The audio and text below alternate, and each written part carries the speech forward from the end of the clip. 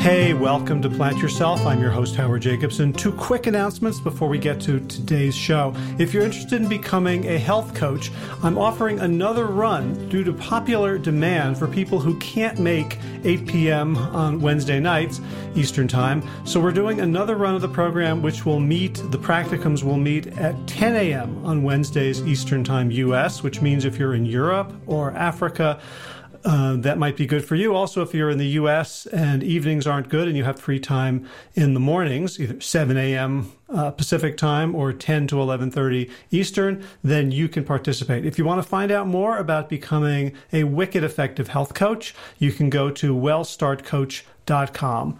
Second thing is, if you're not aware of it, Josh LaJaunie and I have a book that is free on Amazon Kindle. It's called Sick to Fit. And if you just go to Amazon and search for Sick to Fit, you'll be able to download it for free and read it on any Kindle-enabled device, even a phone, smartphone, tablet, computer, whatever. All right, let's get to today's episode. This is the Plant Yourself podcast. I'm Howard Jacobson of PlantYourself.com, the Big Change Program, and WellStart Health. This podcast is part of my mission to help you live a delicious and dynamic life. I want to introduce this episode with a thought experiment. Let's say you walk into a restaurant near the Stanford University campus and you want to encourage the patrons waiting online to order a meatless option for lunch, and you can tell them one fact. What would it be, and how would you say it? Do, do, do, do, do, do, do, do, do. All right, to save us some time, I'll give you two options. Which one do you think will work better? Option A. Some people limit how much meat they eat. This is true both nationally and here at Stanford.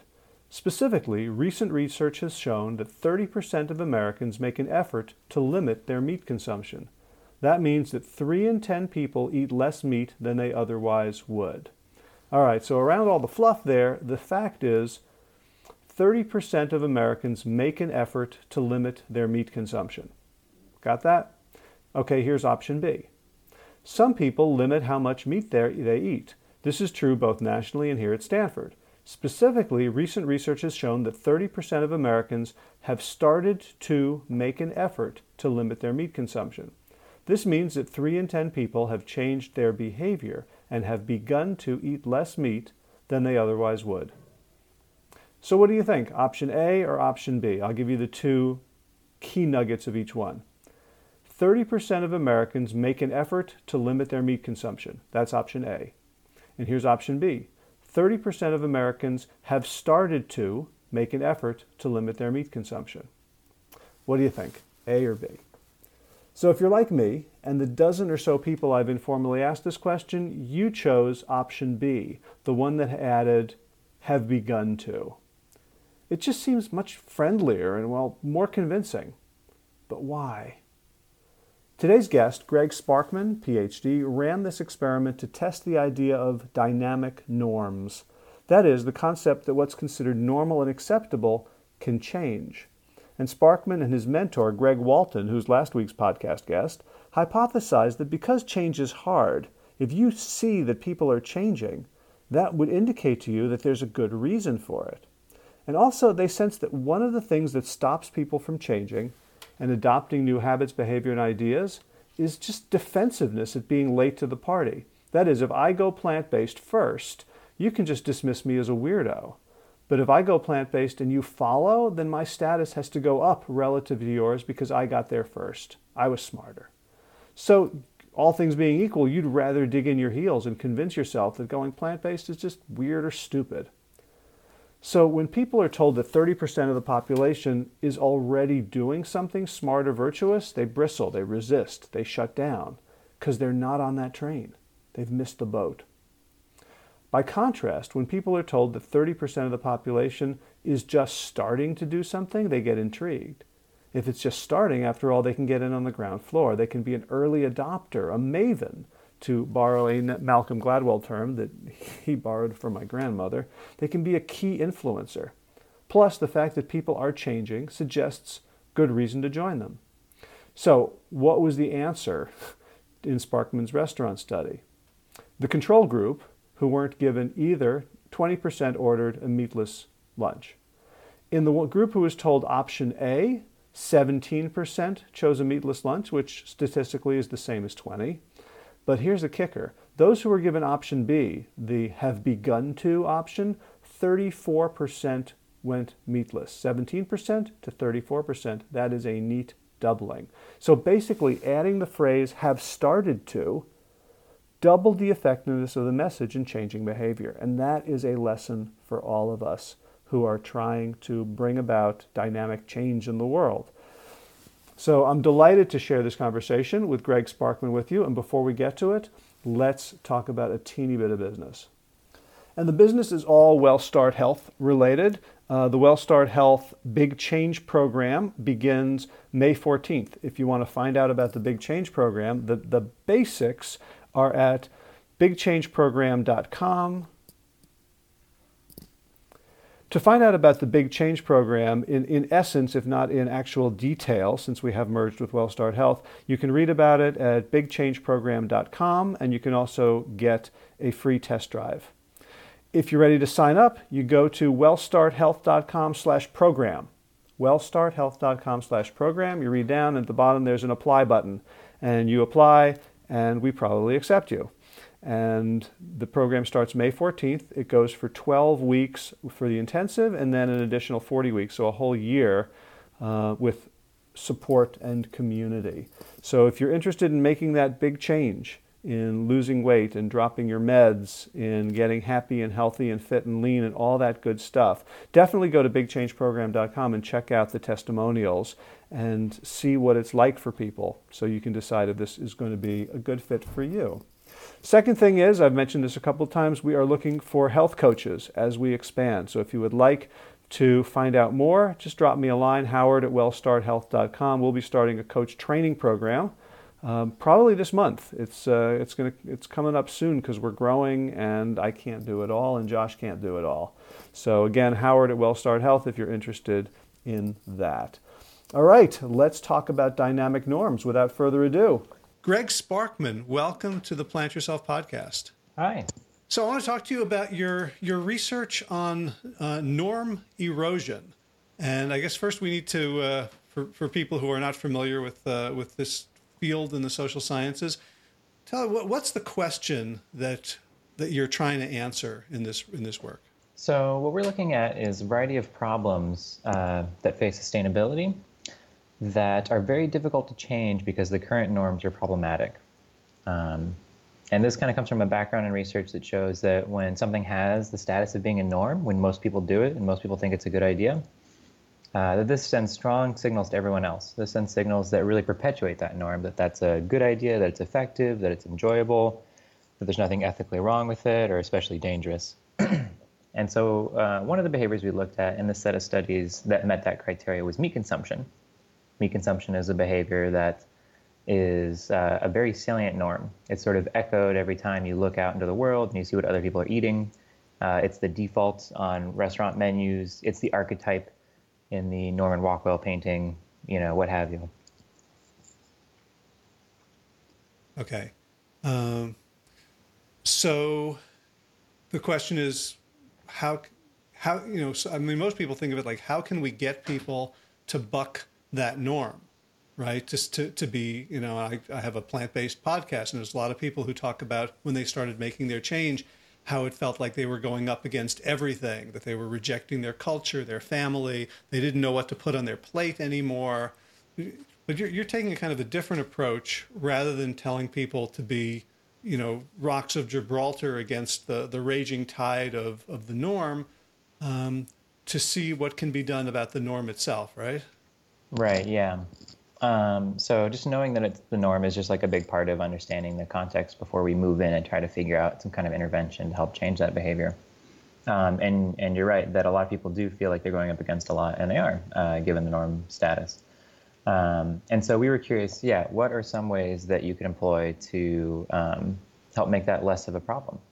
And one thing that we were thinking about in the context of norms and meat consumption is that, as I mentioned, a lot of things in terms of defaults, in terms of what we call descriptive norms that are like the prevalence of some behavior, and prescriptive norms in terms of commonly shared beliefs.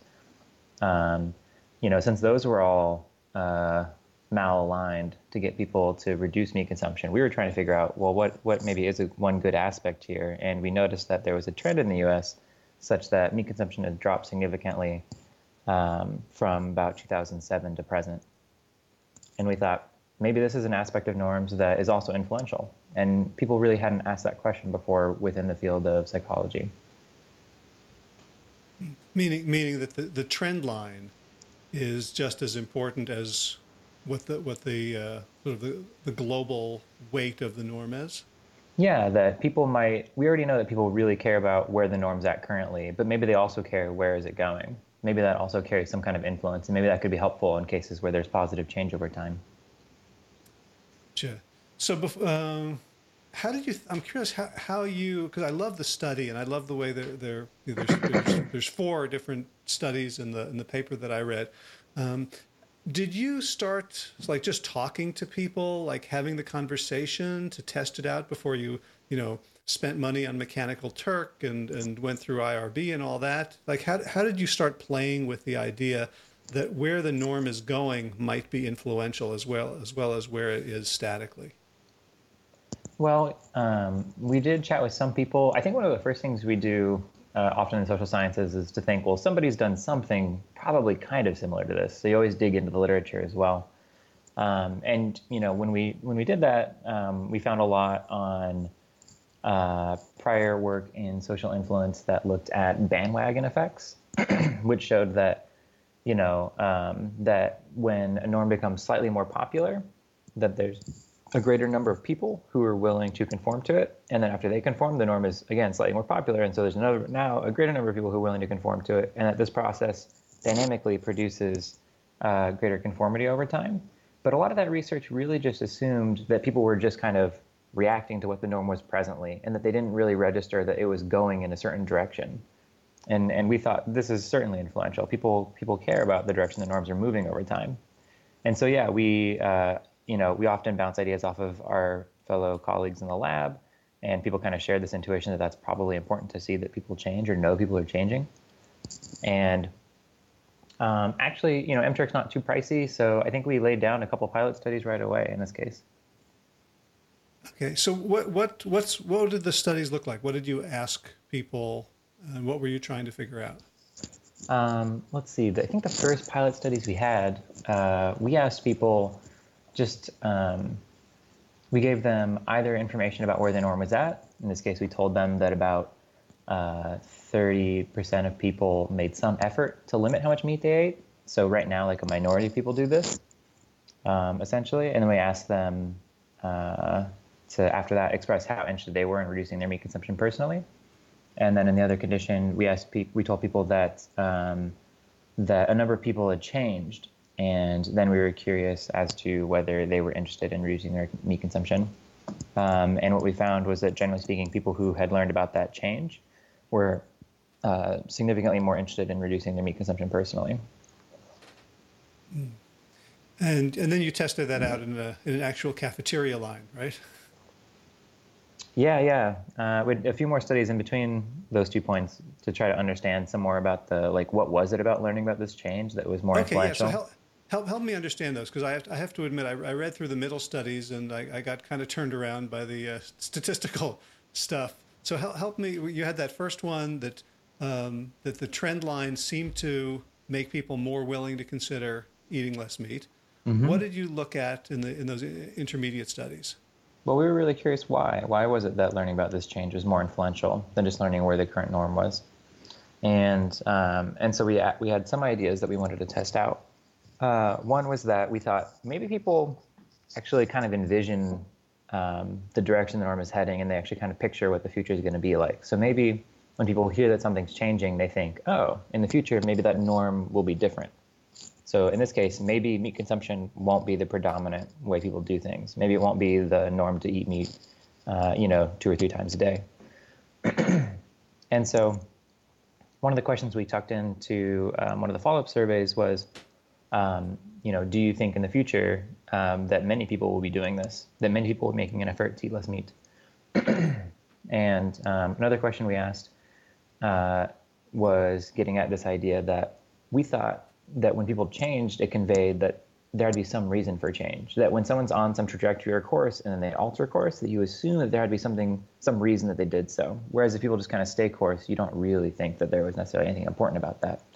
So we thought people kind of had this lay theory that change wasn't easy and that if someone changes, it might signal something or something of somewhat importance. And so we also asked people a question about prescriptive norms. We asked people, do you think people in general feel like this is kind of an important issue? And that there's a significant reason to reduce one's meat consumption, and that others are making some effort in order to do this, because we thought that change would primarily also convey that people were making some kind of an effort. And then what we saw as the result of those two studies was that, people think that both the norm and the future might be different, and that more people will be making this effort, and sort of essentially that the trend they're seeing now will continue, and also that people considered, when they learned about change, they thought other people were actually putting in a decent amount of effort probably in order to make that change. And then because of that effort, they also believed that people considered this to be somewhat or fairly important. So what we had were these two kind of mechanism stories. One where seeing a bunch of people change and reduce their meat consumption led them to think that maybe in the norm in the future will be different, that trend's going to continue. And the other is that, wow, they must be putting in a little bit of effort. They must think this is kind of important. And that also showed some influence on their behavior. So both of those factors, in this case, accounted for the effect. Gotcha. Are there other factors you're still considering?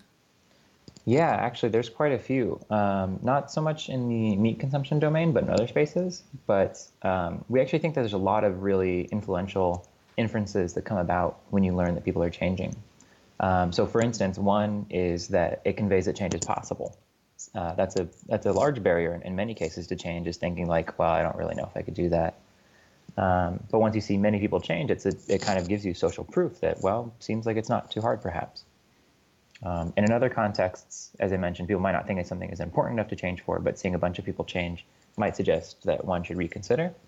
And then finally, we're also looking at how, when it comes to matters of identity, that people, in social psychology, we know people are really motivated to maintain identities that they have, whether those be like social identities, like their gender, or their religion, or other things like that, or their political identities, or personal identities, like I am a reasonable person, I don't take risks, whatever those qualities are about oneself that one espouses to continue to hold.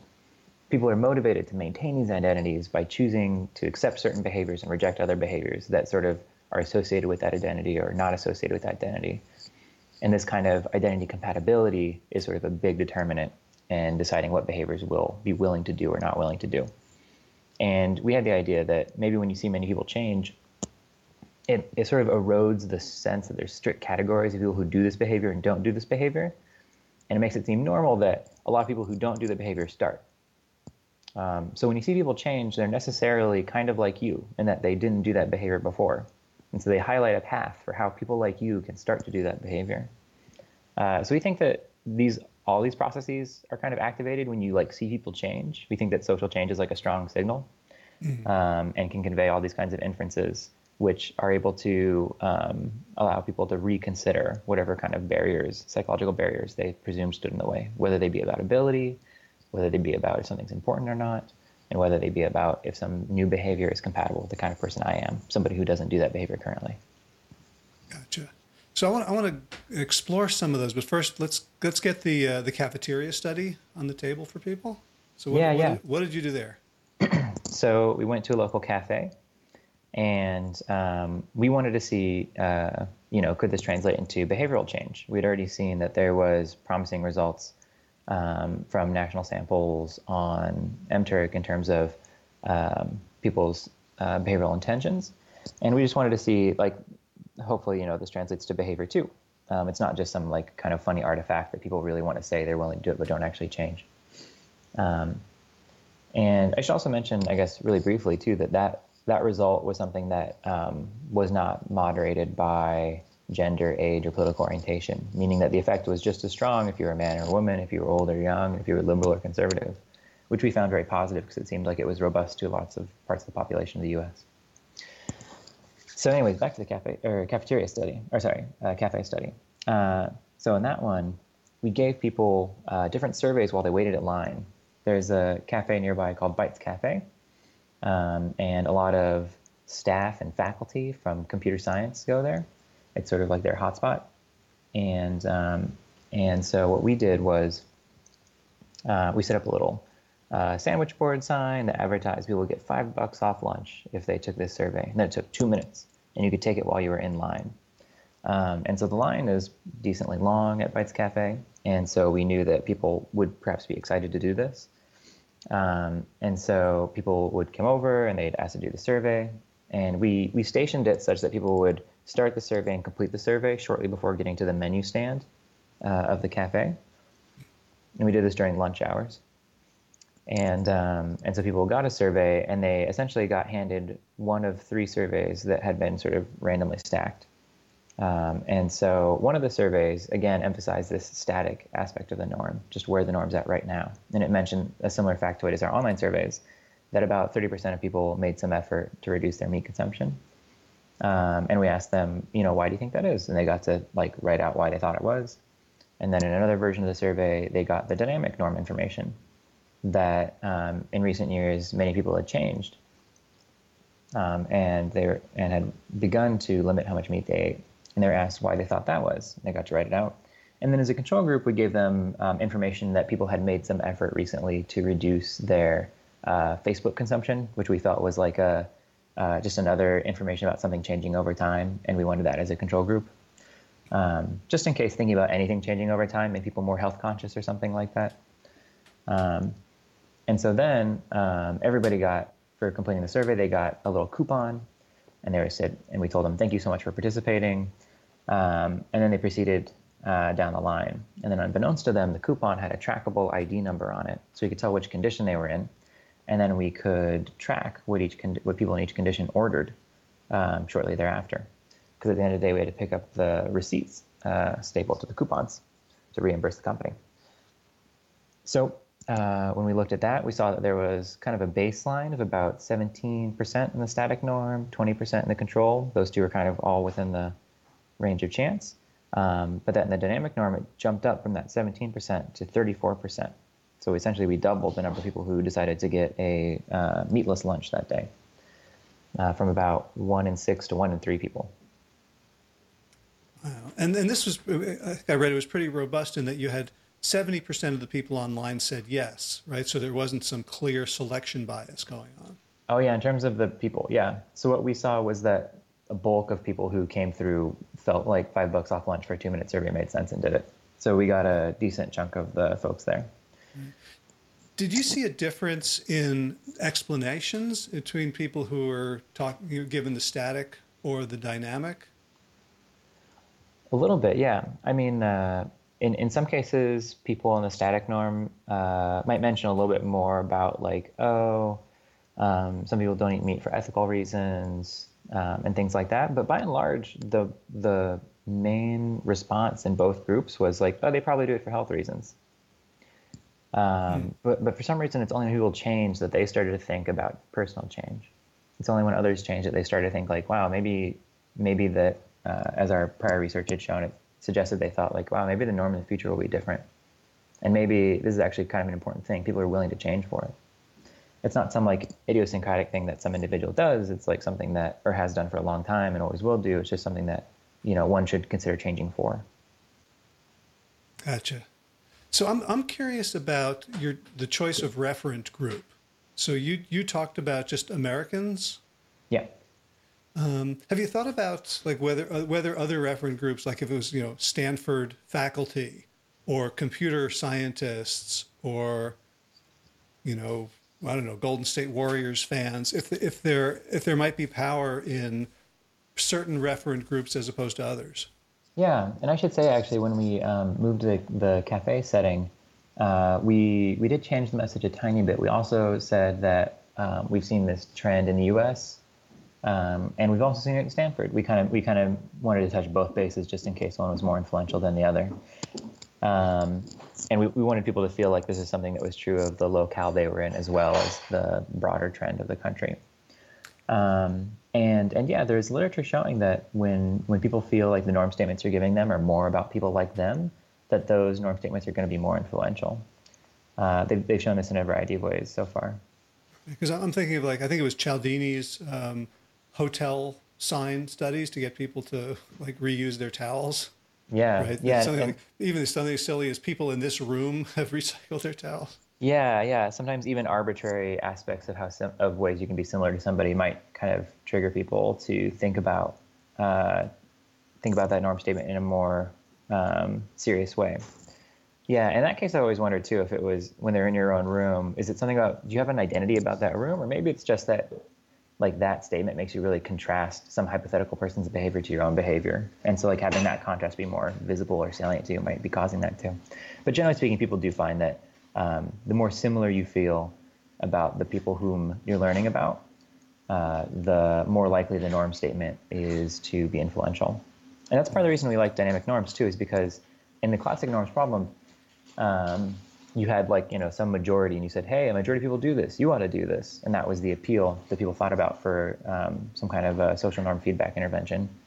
And we always thought that, like, I can see why that would be influential in a lot of cases, but you're also just telling people, like, hey, you're different. Most people do this and you don't. And given that we know that norms are more influential when they're about people like you, it makes more sense that you want some message that conveyed that, like, these people also didn't do this before, like you, to make that similarity stand out more. Right. Like, I shared this this research with two people, because I was trying to figure out from my own perspective, like, why I think this is so powerful, and also that as soon as Greg Walton started telling me about this, it made total sense. And I come from a place where I'm part of a fairly activist pro plant eating movement, and all of us have the experience of going to a restaurant or sitting down at a meal with family or friends, not saying anything, just eating the salad and the vegetables, not ordering the meat, and having people freak out at us like we've just stabbed their mother. And so I was wondering, is some of this about reducing people's cognitive dissonance around that? They know it's healthy, they know it's better for the environment, they know it's more ethical, but they're not doing it. So if you just go and say, hey, this is a bunch of people who are doing something better than you, that you'll get a negative reaction, as opposed to either helping them save face because now they can be an early adopter, or you understand what I'm asking? Yeah, no, I think you're touching on one of the reasons why prior norms interventions have like a particular kind of hang up, which is that, it puts people on the defensive entirely. And one of the literatures you're kind of referencing here is something we call do-gooder derogation. I don't know if that's something you've talked about before or not. I'm happy to mention a little bit about it if that's helpful. Yeah, please. Yeah, so do-gooder derogation, one of the domains it was originally researched in was meat consumption, looking at how people get really angry at vegetarians. And the idea is that this comes from a broader theory of what's called self-affirmation, that people want to maintain a view of themselves that's highly positive. They think that they're ethical, that they're hardworking, that they're contributors to society, that they're really reasonable and competent, moral, etc. And when they come into contact with information that violates that idea, they want to resist that information. They want to reject it. And they've shown that when you ask people to change some behavior, like, for instance, health behaviors, like you say, hey, smoking's not that good for you, or drinking coffee is not good for you, people really resist that information because they don't want to see themselves or their past actions as being incompetent or in some other way bad. And for meat consumption, some of the work they've shown is that people don't even need to talk about it. It's not like someone has to say, oh, you ought to do this, or you're bad for doing this. It's enough for people just to anticipate that person would disapprove of their behavior. Like, that's sufficient. Like, they don't have to actually act or say anything or be on a high horse of any kind. It's just enough to have them go against the norm. And it might put people on the defensive. Like, that's it. Some of that work, by the way, suggests that what you should really do is really affirm other people, just to remind them that they have other qualities that are worth thinking about, that they can draw value from. Like, they can be honest, they can be charitable, they can be good friends. all these kinds of things. Because in that moment, you're just focused on that one behavior. You're just focused on meat consumption and how this other person doesn't do it and you do. And that's really where your attention's at, and that's really where all your self-value is currently balanced on. And if you remind people that there's all these other kinds of good qualities that they have, they're actually much more willing to accept this kind of criticism. And they don't reject do-gooders in that case. In fact, they sometimes like them even more. So that's one kind of positive idea there. And we think that seeing people change, I didn't mention this mechanism because it's something that we're still working on and it's in the really early stages, but we think it does also help from a dissonance standpoint. We think that seeing many people change conveys that your prior actions weren't just some signal of prior fault, that it's actually maybe a signal of something broader that's going on, that there's some kind of societal change. And maybe there's reasons that are bigger than you for why you did that behavior. It's not like you chose it because, you were foolish or hadn't thought about it. It was just that a lot of people did that and people didn't know. And that's like a very reasonable thing. And now that many people are changing, perhaps there is good reason. Maybe something we learned was new. And maybe this is just an aspect of social progress. That's interesting because I just saw a presentation that I found very compelling by a doctor, Michael Greger.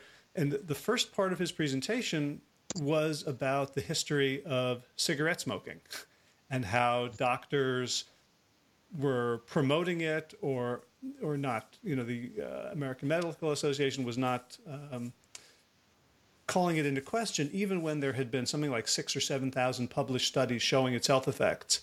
And I'm starting to realize like that was to kind of give people who are eating meat this feeling of being part of a vanguard, and that look, nobody, you've been lied to. Like it's not your fault. Mm-hmm.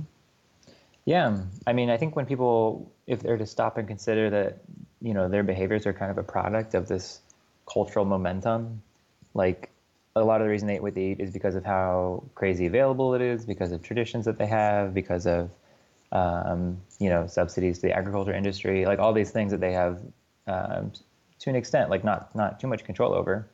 And they've arrived here with the kind of diet they have now because of like all of these things pointing them in that direction.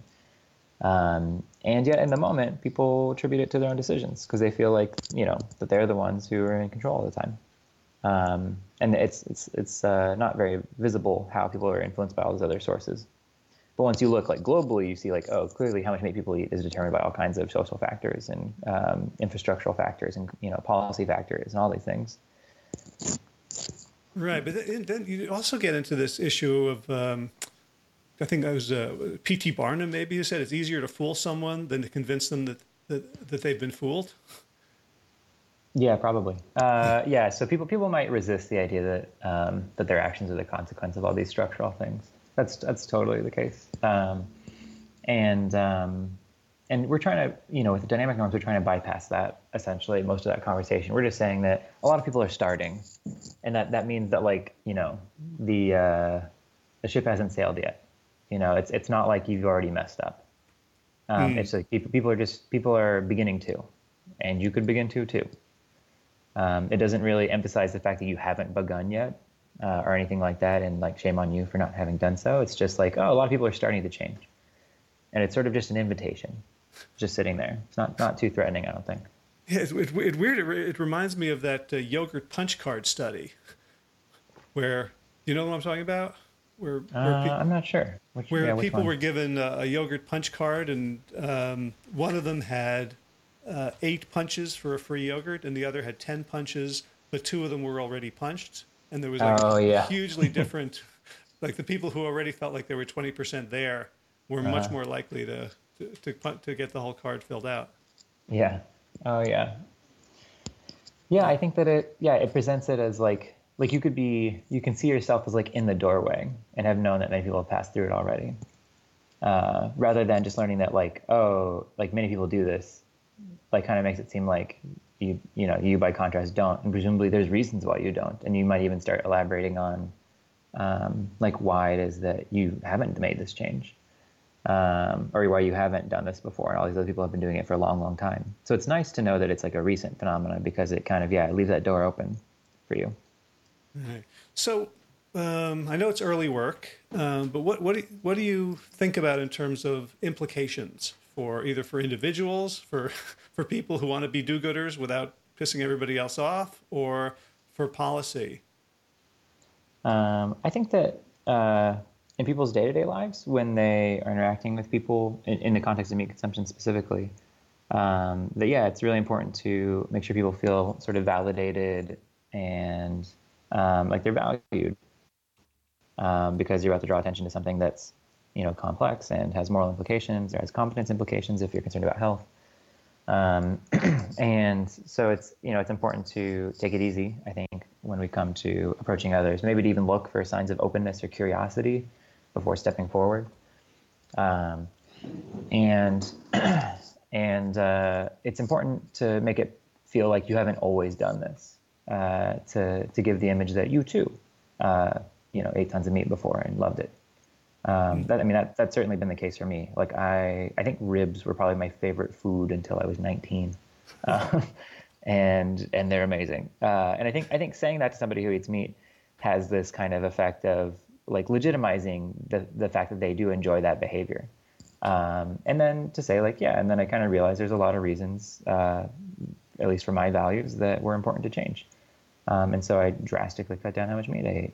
And I think that kind of a story is one that kind of touches on a lot of nice psychological bases, can make people feel not very threatened, that you kind of understand where they're coming from or sympathize, that you too were in this camp of people who didn't do this before.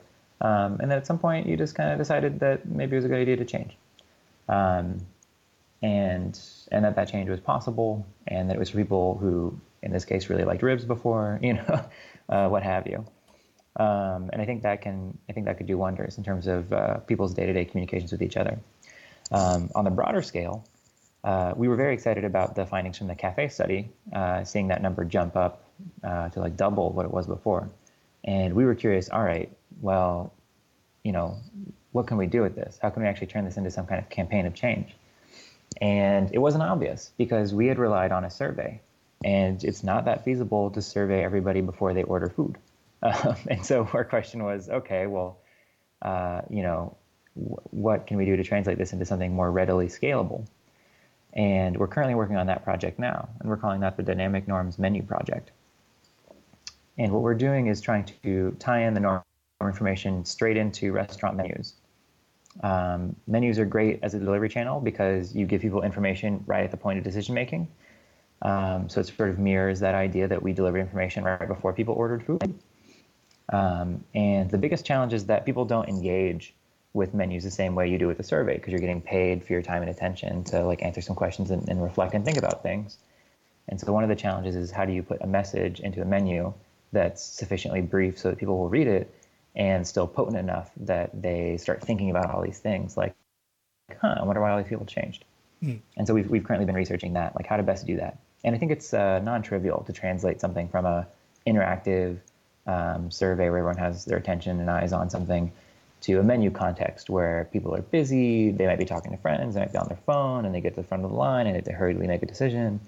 It's a really different kind of moment in some sense, even though it's only, in our case, literally like 2 minutes before that other event. It's psychologically very different. And so now we're researching like how to translate that.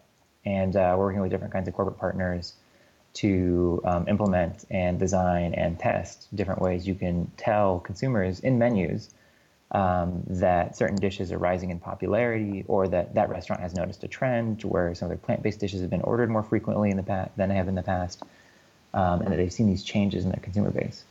Yeah, right. I'm picturing sort of the difference between Amazon bestsellers and trending now.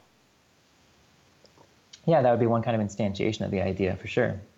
And those are different things. Like, and it's not, in menus, I think too, it's fortunate for us. Menus, it's fairly normal to give some norm information. Like, it's really common to say, like, here's our most popular dishes. And so it might not be that strange to say, here are the dishes that we've seen are like rising the most in popularity. That might not be too weird for people to see. Right. I'm also, I guess I'm a little bit worried about, since this seems like it's such a powerful effect, that people are going to just make up statistics. We live in a world in which that's seemingly happening more and more. Any thoughts on the ethics of lying in the interest of greater good? Yeah, from a research standpoint, we try to make sure that we give people norm information that's true. And so we use like national polling data, other kinds of data we can get our hands on. And part of that is for an ethics reason. And part of that is because we think believability is a huge deal here. Like when it comes to marketing contexts or other real world contexts, people are, generally on the defensive, and they try to be critical consumers of the information they're being fed. And it's hard. It's not always easy for them to do so. And they might not even know when something's an advertisement, when something's not, now with all these kind of like viral ad campaigns and things like that. But we think believability is a big deal. And so before we ran our studies, we looked at the numbers from a variety of surveys on meat consumption. And they sort of had this range from in between like 30 and 40% of people reporting in different kind of medical surveys and national surveys that they made some effort to eat less meat. And so we asked people on MTurk to tell us what they thought. And so we got a number that most people believed to be true. That was a conjunction of those two statistics, basically. They kind of lined up where there's like a decent overlap where you could pick some numbers there.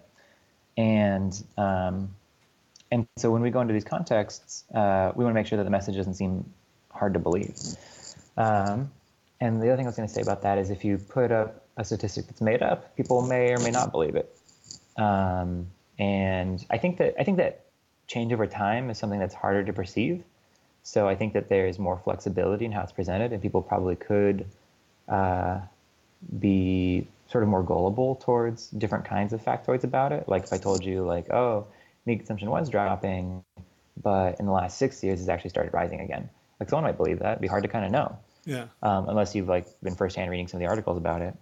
In fact, I think there was a slight increase from 2017 over 2016. And you see a lot of people who are in the meat industry or currently in the federal government saying like, oh yeah, meat consumption is definitely going to go back up. And I think they're just probably guessing. Like I think that they are just hopeful about it because that's like their industry.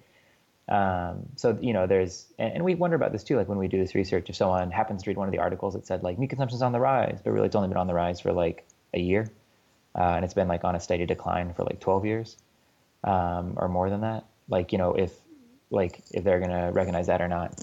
That's the other thing too about statistics with time is that they're even trickier than regular ones, I think, because I can say like something's gone down, and if I don't mention like over what period of time I'm talking about, it's true that over some period of time it has gone down. Like just because there's noise, like everything kind of bobs up and down a little bit all the time. So like certainly over some time period it went down. I can also say it went up, and that's also true. At some point it went up. Like if I don't specify the time frame, the factoid is kind of hollow and could be fitted to some piece of data. So when we work with restaurants, what we do is we take a look at their data, and we try to think about what do people consider to be a meaningful time frame. And for us, usually it's like something that happened in the last maybe like 5 years, maybe 3 years, maybe 1 year. Like those are time frames people are probably thinking about when they hear these kinds of facts. So like, oh, we've noticed our consumers have shifted their ordering behavior. They're probably picturing some time frame in between 1 and 5 years. That's our guess. Mm-hmm. And so we look at the data there to see what trends we notice. And then, as I mentioned, there's this kind of broader trend that's been going on for a bit more than a decade, where overall there's been a hefty decline in meat consumption, about a little more than 10%. And so it's important to us to, one, make sure we can find something in the data that corroborates the story, and two, match the broader national trend. So that's kind of like our ethical standpoint. We want both the sort of letter of the law, or the letter of the statistic in this case, like there had been this decline, to be true within some portion of the data that we're looking at. And then also we want the sort of spirit of it that like, yeah, and generally speaking, a lot of people are, in fact, reducing meat consumption. So that's sort of our go-to. And like I said, part of that's not just from an ethical standpoint, but because we think it's important to be true to those statistics for believability. Sure. Because that shouldn't be effective if people don't believe it. It'll be interesting when the meat industry discovers that this is an influential way to talk to people, because we've seen that in the nutrition arena, where we have this overwhelming evidence that meat consumption is deleterious, and now we have all these reductionist individual studies where they give people chicken instead of lard, and they find some slight improvement.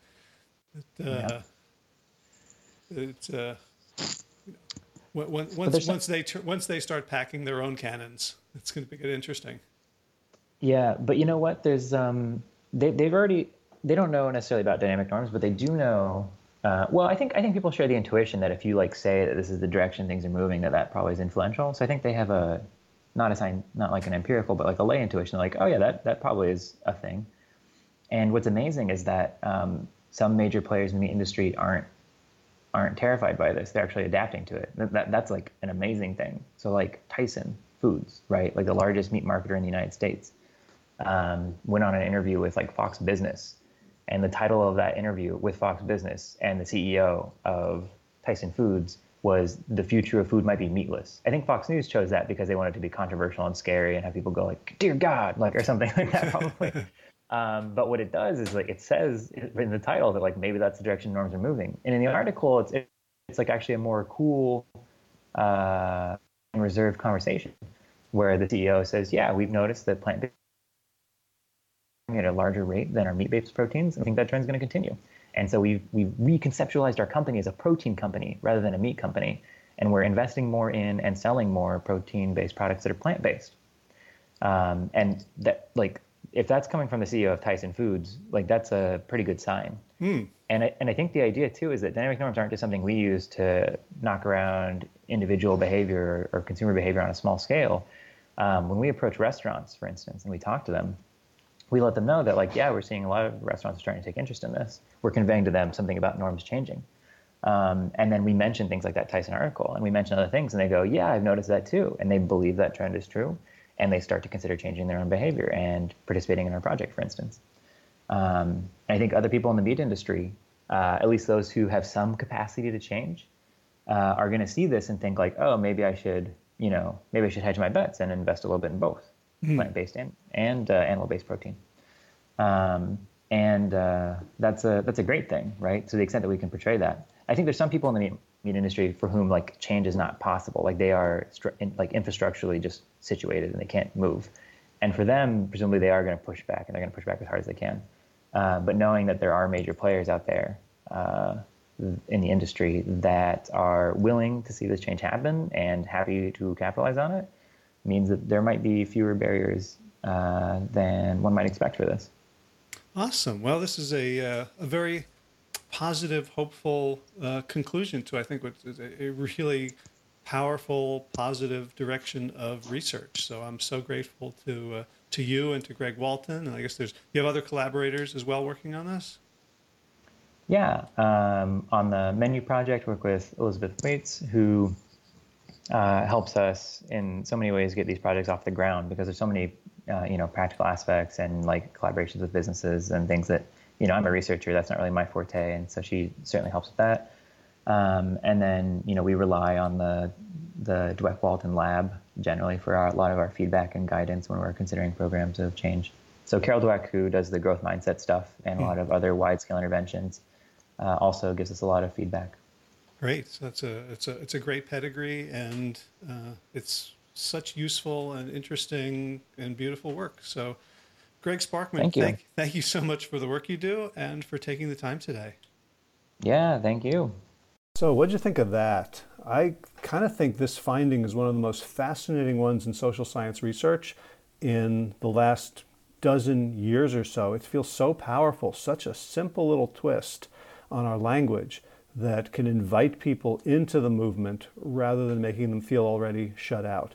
So I hope you'll share this with other people who are also advocating for good things, good change in the world. And maybe together we can all join hands, use intelligence like this and all the other things that we know about how to get people to open their eyes and grow and adopt new habits and behaviors and attitudes, and we can really make a difference. So if you enjoyed this episode of the Plant Yourself podcast, please subscribe and leave a review on iTunes. That would be just awesome. Got a new review today, which I would like to share with you. Okay, it's from Plantastic Life, and the headline is Great Interviews. And Plantastic Life says, the Plant Yourself podcast is a must-listen for anyone interested in becoming better at life. Howard has interviewed an amazing list of incredibly diverse guests and has created a podcast that deserves a wide listening audience. Oh, amen. An audience that includes those who eat a plant-based diet and those that don't. Howard's great interviewing skills bring out the best in his guests. Subjects are covered deeply, and Howard asks questions that provoke interesting insights from his guests. Howard often clarifies and summarizes answers in ways that help listeners better understand complex concepts that the guest has shared. If you are looking for intelligent, thought-provoking, and often funny discussions, the Plant Yourself podcast is for you. Wow, thank you so much. I have to say that a lot of my clarification and summarization is actually for me, to help me better understand the complex concepts. So I'm glad that I'm not the only one who needs a little help in that area sometimes. So be sure to check out the show notes for today's episode with links to Greg's work at plantyourself.com/268. And just above the links and below the show notes is a place where you can speak back. If you want to leave a comment, you can just get that little program to commandeer your microphone and you could speak and I will hear it. And if you want, I can publish it so that other people can hear your responses as well. I could even put it into a future podcast as I'm suddenly thinking to myself. So if you'd like to be part of that conversation in an audio way, just go to that SpeakPipe and follow the instructions and leave a message on what you thought. If you're new to this show, you can catch up on 267 archived episodes over at plantyourself.com, where you can also get the Big Change Bulldog, my weekly-ish newsletter. You can just sign up at the top right there.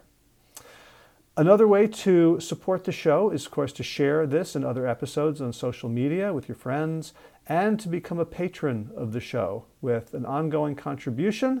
Over at plantyourself.com, just look on the right sidebar for the Patreon link, and that would be awesome because the show doesn't pay for itself. In gardening news, I don't really have any. I'm away this week, and next week I'm at a conference, World Congress Healthcare Conference. It's been amazing, and it's what the best part about it, it's not at all plant-based.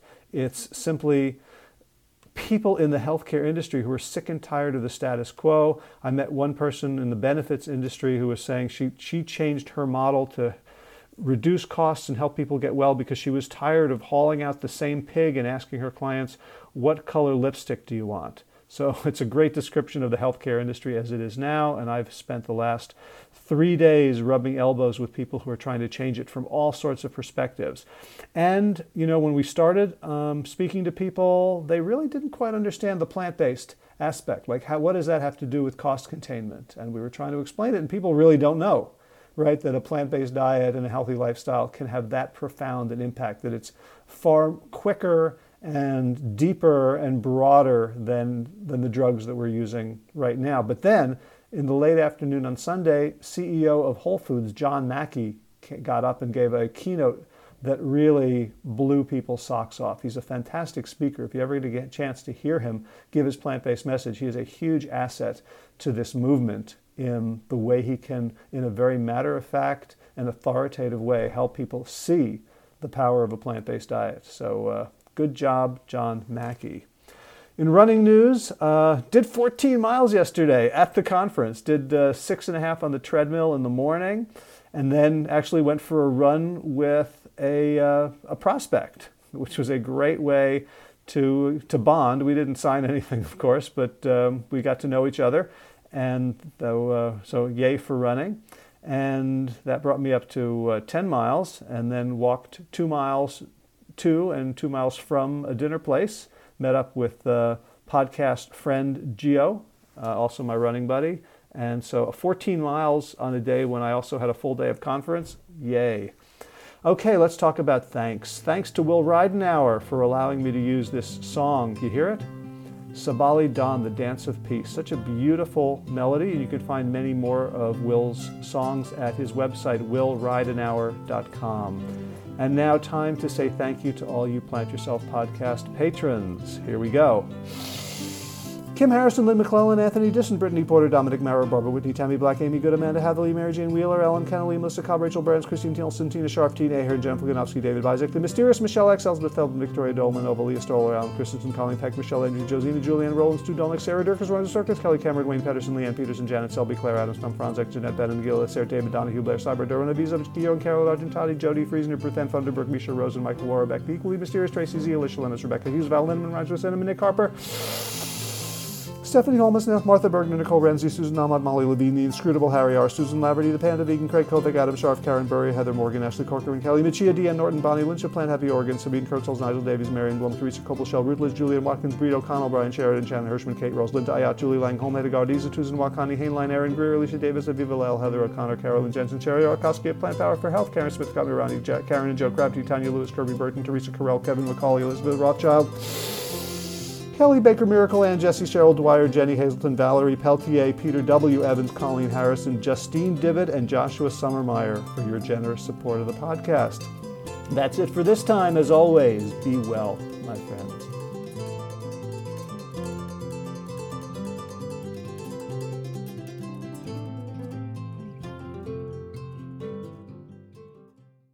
All right, time for thanks. Thanks to Will Ridenauer for allowing me to use his beautiful song Sabali Dawn, The Dance of Peace. You can find more of Will's music at his website, willridenauer.com. And of course, thanks to all of you Plant Yourself podcast patrons. Kim Harrison, Lynn McClellan, Anthony Disson, Brittany Porter, Dominic Maurer, Barbara Whitney, Tammy Black, Amy Good, Amanda Hatherley, Mary Jean Wheeler, Ellen Kennelly, Melissa Cobb, Rachel Behrens, Christine Nielsen, Tina Scharf, Tina Ahern, Jen Filikanovsky, David Bizek, The Mysterious, Michelle X, Elspeth Feldman, Leah Stoller, Alan Christensen, Colleen Peck, Michelle Andrews, Josina, Sarah Durkis, Rhymes with Circus, Kelly Cameron, Wayne Pedersen, Janet Selby, Kara Adams, Tom Franzek, Jeanette Benham, Gil Assert, David Donahue, Blair Cyber, Torona Vizo, Gio and Carol Argentati, Jody Friesner, with Ann Funderburk, Misha Rosen, Michael Warbeck, The Equally Mysterious, Tracy Z, Aviva Lael, Alicia Lemus, Rebecca Hughes, Val Linneman, Rhymes with Cinnamon, Nick Harperson, Martha Bergner, Susan Ahmad, Molly Levine, The Inscrutable Harry R., Susan Laverty, The Panda Vegan, Craig Kovic, Adam Scharf, Karen Burry, Heather Morgan, Kelly Machia, Deanne Norton, Bonnie Lynch of Plant Happy Oregon, Sabina Kurtzels, Nigel Davies, Marion Blum, Teresa Kopel, Julian Watkins, Breed O'Connell, Shannon Hirschman, Linda Ayat, Holm Hedegaard, Isa Susan Wakani, Hainline, Aaron Greer, Alicia Davis, Heather O'Connor, Carolyn Jensen, Sherry Orlikoski of Plant Powered for Health, Karen Smith, Scott Mirani, Karen and Joe Crabtree, Tanya Lewis, Kirby Burton, Teresa Carell, Kevin McCauley, Elizabeth Rothschild, Ann Jesse, Cheryl Dwyer, Jenny Hazelton, Valerie Peltier, Peter W. Evans, Colleen Harrison, Justine Divitt, Joshua Summermeyer, Dennis Bird, Darmy Kelly, Laurie Fanny, Linnea Lundquist, Valerie Hummel, Emily Iaconelli, Levy Wallach, Rosamund McAtee, Dan McCorney, Stephen Lehman, Patty DiMartino, Mike and Donna Kartz, Deanne Bishop, Bill Brielf, Gunter Schmidt, Marjorie Lewis, Kelly Molden, Tricia Adams, Ian Kramer, Nancy Sheldon, Lindsay Bayshore, Gunn-Marie Hagan, Tracy Gullich, Laura Heeden, Meg from Mama Says, Rochelle Kennedy, Diana Goldman, Stacey Stokes, Ben Savage, Michael Kay, Holly Butler, Diana, David Hughes, Connie Rogers, Claire England, Sally Robertson, Param Ganchi, Amy Daly, Brian Tourville, Mark Jeffrey Johnson, Josie Dempsey, Karen Schmidt, Pamela Hayden, Emily Perryman, Olga Sidorowska, Allison Corbett, Richard Stone, Lauren Vaught of Edible Musings, Aaron Hasty, Sean Owen, Sagar Nayak, Erica Piedra, and Danielle Roberts for your generous support of the podcast.